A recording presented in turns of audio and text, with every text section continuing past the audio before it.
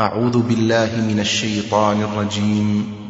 بسم الله الرحمن الرحيم. والطور وكتاب مسطور في رق منشور والبيت المعمور والسقف المرفوع والبحر المسجور إن عذاب ربك لواقع إن عذاب ربك لواقع ما له من دافع يوم تمور السماء مورا يوم تمور السماء مورا وتسير الجبال سيرا فويل يومئذ للمكذبين فويل يومئذ للمكذبين الذين هم في خوض يلعبون يوم يدعون إلى نار جهنم دعا يوم يدعون إلى نار جهنم دعا هذه النار التي كنتم بها تكذبون يوم يدعون إلى نار جهنم دعا هذه النار التي كنتم بها تكذبون أفسحر هذا أم أنتم لا تبصرون اصلوها فاصبروا أو لا تصبروا سواء عليكم اصلوها فاصبروا أو لا تصبروا سواء عليكم إنما تجزون ما كنتم تعملون إن المتقين في جنات ونعيم فاكهين بما آتاهم ربهم ووقاهم ربهم عذاب الجحيم كلوا واشربوا هنيئا بما كنتم تعملون متكئين على سرر مصفوفة وزوجناهم بحور عين والذين آمنوا واتبعتهم ذريتهم بإيمان ألحقنا بهم ذريتهم وما ألتناهم من عملهم من شيء كل امرئ بما كسب رهين وأمددناهم بفاكهة ولحم مما يشتهون يتنازعون فيها كأسا لا لغو فيها ولا تأثيم ويطوف عليهم غلمان لهم كأنهم لؤلؤ مكنون وأقبل بعضهم على بعض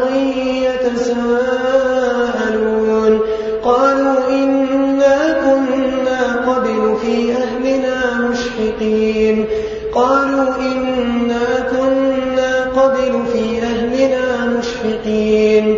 فمن الله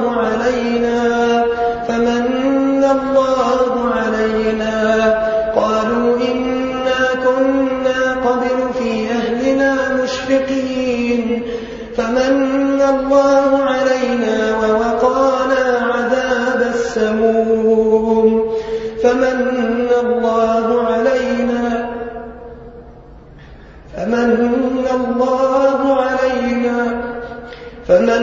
الله علينا ووقانا عذاب السموم إنا كنا من قبل ندعوه إنه هو البر الرحيم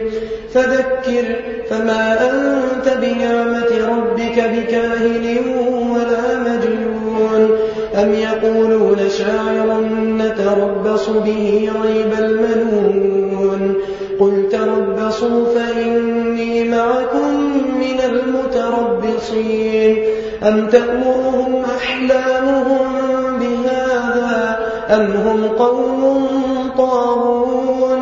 أم يقولون تقوله بل لا يؤمنون فليأتوا بحديث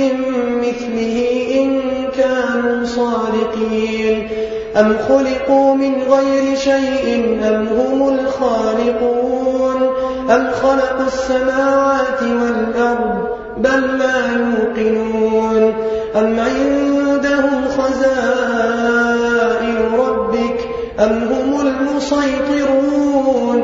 أم لهم سلم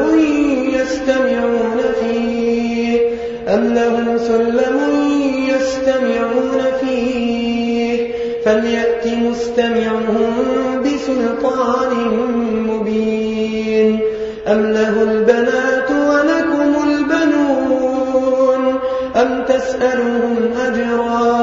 أم تسألهم أجرا فهم من مغرم مثقلون أم عندهم الغيب فهم يكتبون أم يريدون كيدا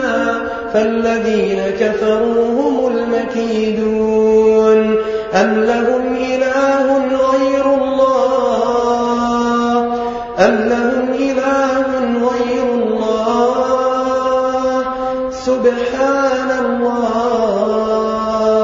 سبحان الله عما يشركون وإن يروا كسفا من السماء ساقطا يقولوا سحاب مركوم فذرهم حتى يلاقوا يومهم الذي فيه يصعقون يوم لا يغني عنهم كيدهم شيئا ولا هم ينصرون وإن للذين ظلموا عذابا دون ذلك ولكن أكثرهم لا يعلمون واصبر لحكم ربك فإنك بأعيننا وسبح بحمد ربك حين تقوم ومن الليل فسبحه وإدبار النجوم